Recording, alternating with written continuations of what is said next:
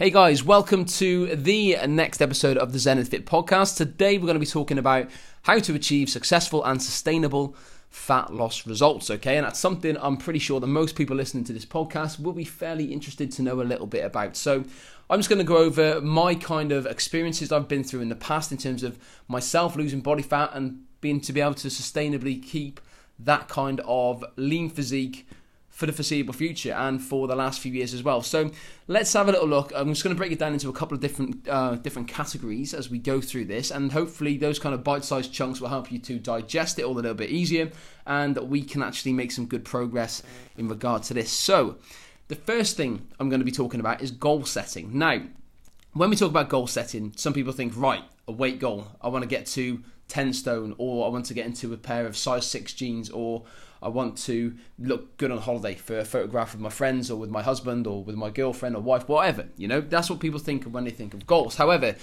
while having those kind of goals is fine, it's absolutely fine. If you want a aesthetic goal, if you want to improve your physique, that is completely normal. And don't let anybody tell you that that isn't normal. It's a normal thing to want to look and be at your best, okay? And look and feel at your best. That is completely normal. However, it's also beneficial to have other goals as well. So goals in terms of performance goals. This could be if you want to run a half marathon or a 10K and you want to improve on those times. It could be a strength-based goal, something like improving your bench press, or it could be improving your squat or deadlift. Goals like that, as well as having an aesthetic goal, is very, very important, because one, when the aesthetic goal stagnates a little bit, which it will, so say you're looking to get into a pair of size 10 trousers, okay, size 10 dress, I don't know, and you're kind of stuck on size 12 and you can't shift down to that size 10. When that happens, okay, and it will happen, because when we go with weight fluctuations, when we go with body fat loss fluctuations, this is going to go up and down, isn't it? You're not going to always have linear progress. It's not always going to go in the right direction. So when your progress stagnates in terms of your aesthetic physique goals, then it's important to look at performance-based goals or strength-based goals, or goals that aren't just focused on that body, okay, on your body improving. So that's always a good way to look at it, because that way you're going to always be continually motivated, you're always going to have some form of inspiration, and you're not going to feel too down if one goal that you're aiming for isn't quite going to plan. Hopefully that makes sense. It's just about having a few different goals, a kind of more open mindset towards your goal setting and target setting, okay? So that's the first thing.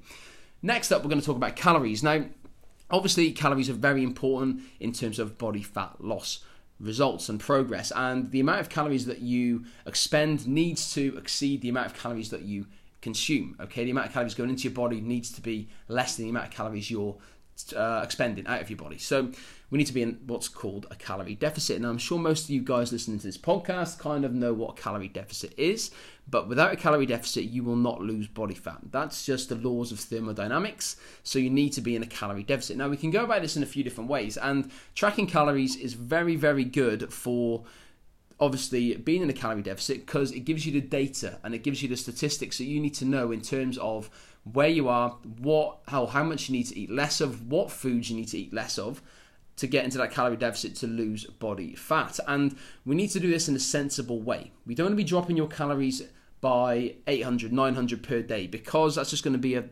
bloody unsustainable way of doing it. You're never going to get sustainable, successful fat loss doing that. So we need to look at a more, yes, it's probably a more boring approach, and it's probably it's going to take longer, it's going to be a more long-term approach, but it's going to be something you can stick to. And that's exactly what we need, isn't it? It isn't just a case of dieting for a month, getting to a certain body weight, going on holiday, coming back off holiday, and then the weight going back on, your body fat level going back up when you get back. It's about getting a lifestyle where you can enjoy your food, you can be active, you can continually get great results, and you can feel happy about it and not starve yourself and not be grumpy and not hate exercise and not hate food. So that's what we're looking for. So a sensible calorie deficit each day of 200, maybe 250 calories from your maintenance calories is going to be a great way in order to create a sustainable calorie deficit, which is possibly, in terms of fat loss, the most important thing. Now, I'm not saying everyone needs to count calories, because it doesn't work for some people. That's fine.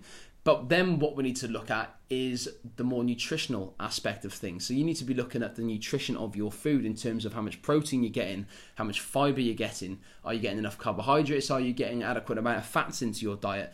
then we need to look at it from that perspective. So there's still an element of knowing what's going into your body. We should never just throw stuff into our body and hope that it sticks and we get fat loss results from that. We need to have some form of structure and some form of data to go with it. So if you're not tracking calories, I want you to be more aware of the quality of foods going into your mouth. So we want to be looking at lots of vegetables, lots of micronutrients, lots of vitamins, minerals going into your body. I want you to look at how much protein you're getting. So this could be in terms of, this could be from soya products if you're vegan, vegetarian. It could be from lean meats. It could be from eggs. It could be from fish. It could be from nuts. It could be from quinoa. All these kind of different options. There is a plethora of options out there to get high protein, a good amount of protein into your diet. So we need to be looking at more detail in terms of the nutritional aspect of the food rather than just the calorie content, because technically you could eat 5 donuts a day and be in a calorie deficit and lose body fat. You wouldn't be healthy, so that's not something I would recommend in the slightest, but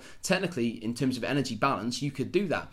So the best way to look at it is to track your calories, be in that calorie deficit, but with the most nutritious foods you can possibly have. And that's really going to help you feel energetic. It's going to help you with your sleep patterns, which I'll come to later. It's going to help you with body fat loss. It's going to help you just be a lot healthier in general. So that's something we need to look at. And if you are someone who has had an eating disorder in the past, counting calories probably isn't the best way to go for you. So what I would suggest then is just look at getting loads and loads of vegetables into your diet, loads of lean meats. Try and limit the amount of processed foods that you eat, and just enjoy food that way and learn to enjoy food that way. You can make healthy food taste great, guys. There are so many different ways to do this now.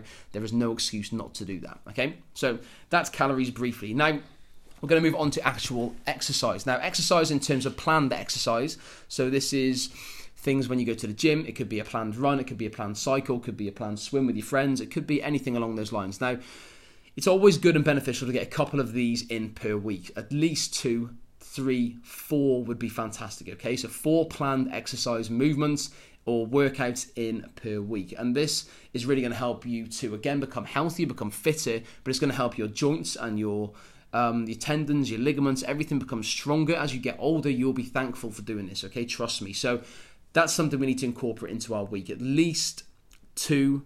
I would ideally want 4, 5 at a push, but we need to have rest as well, which we're going to come to in a second. So exercise and activity for a kind of sustainable way of doing this. Don't want to absolutely batter yourself every time you train with an exercise workout, but you want to be pushing yourself so you're creating enough stress on the body, enough stimulus on the body in order to help it kind of grow and repair and become better, okay, and become stronger and become fitter, become faster, become leaner, whatever, So we need to be pushing yourself, but I don't want you to batter yourself for 2 hours in the gym 5 times a week, because you're just going to become exhausted, you're going to be overtraining, and then you're going to lose motivation, lose focus, and that's not what we need. That's not the sustainable side of things we're looking for. So let's take it with a sensible. Everything I'm talking about here is just kind of a little bit of common sense. It's just taking a deep breath, look at things from an outside perspective, and let's not put too much pressure on yourself. Okay, so exercise wise, push yourself, but don't push yourself so you're so exhausted you can't do anything else. Okay. Then that takes me on to activity, and this is basically in the form of things like steps, not tracking your steps, but getting as many steps in as you can.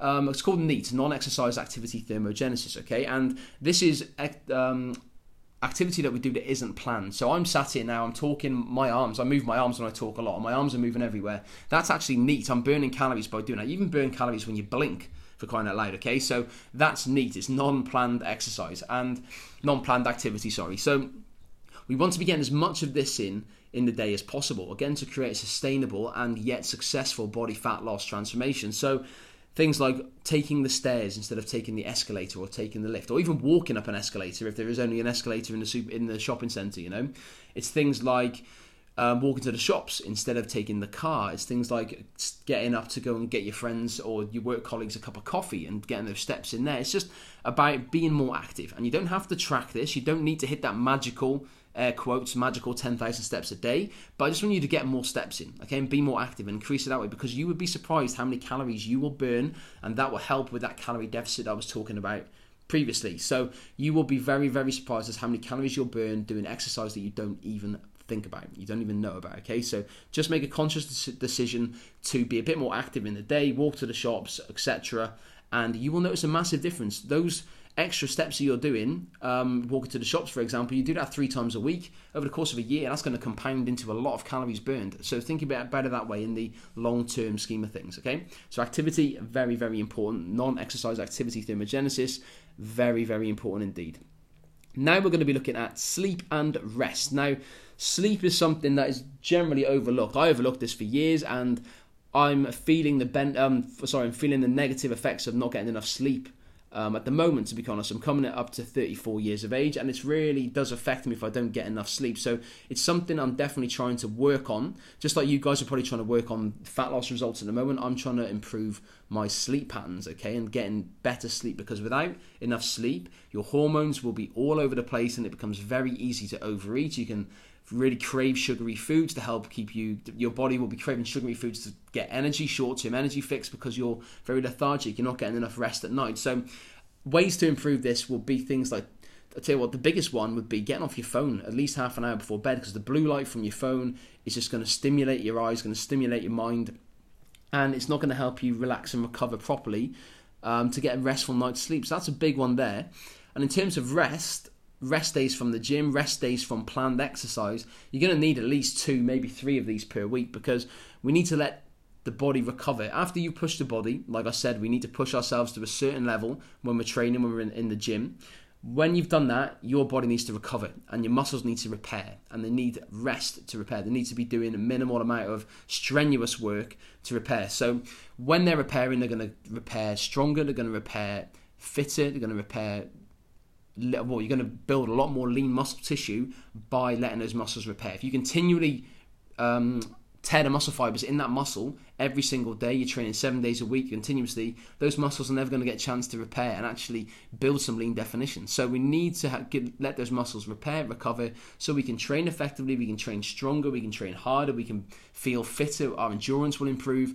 And that's going to help, again, motivate you if you're seeing progress in your fitness levels and your strength levels, and you're seeing progress of definition on your body. It's going to motivate you. So we need to have that rest, very, very important. So 2 to 3 rest days a week is imperative, okay, guys? Absolutely imperative. Top that up with a decent amount of sleep, so you want to be looking at 7 to 8 hours if possible.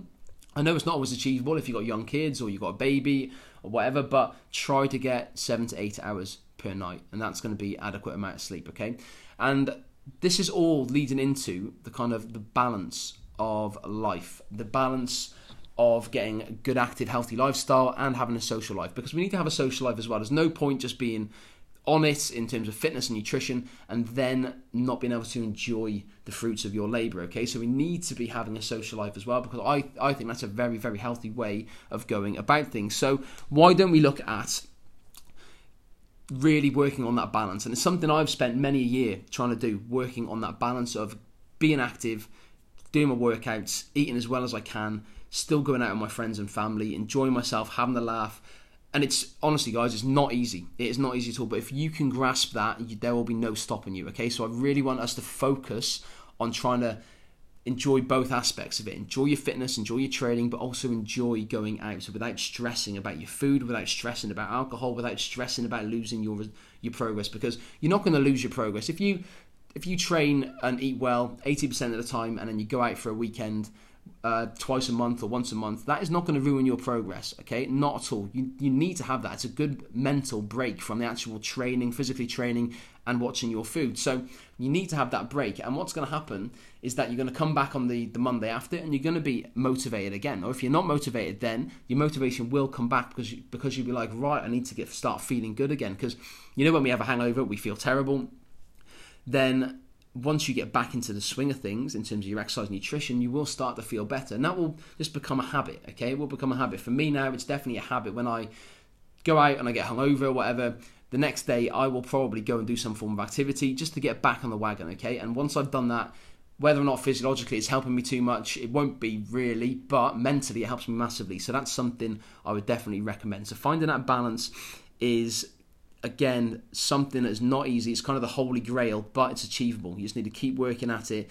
Don't stress if you go out, enjoy it, and just realize, you know what, for the long-term goal, that's not done me any damage. You know what, it's actually done my personal relationships a big favor, and I'm going to get that well-rounded social balance. So let's look at it from that perspective, okay? And the last one is just about finding healthier solutions. So We can still have takeaways. We can still eat chocolate. Of course we can. In moderation, if you want to lose body fat effectively, yes, that needs to be the case. But we can still do it and lose body fat. Now, you can go out and have an Indian from your takeaway every now and again, absolutely fine. But if you want to have it more often, let's have a look for some more healthy solutions. So you can make your own kind of fakeaways, they're called, aren't they? You can make healthier alternatives, and finding healthier solutions to your food is again going to be crucial for sustainable and successful fat loss. So, for example, instead of using peanut butter, I will use powdered peanut butter, which is, I think it's a fifth of the calories, it's a massive drop in calories. Instead of drinking full fat Coke, I'll drink Coke Zero, again, drop in the calories. Instead of having a Chinese takeaway, I'll make a Chinese, and I'll make it taste really, really good, and it's a hell of a lot less calories. So little things like that will make a massive difference again, okay? So just finding healthier solutions is going to be huge for successful and sustainable fat loss. Anyway, guys, I have waffled on enough today. That is a few kind of tips on successful and sustainable fat loss results. If you've got any questions about this at all, just let me know, okay? Please, I'm here to answer anyone's questions. But guys, have a great day, and I will see you all very soon.